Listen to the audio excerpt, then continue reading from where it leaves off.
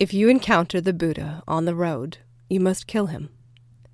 Now, the idea here is that when we look to somebody as our leader, as our guru, but not the good kind of guru where it is the decades of learning in which you become an expert, but the false gurus, the false leaders, the people who say that they are the leader.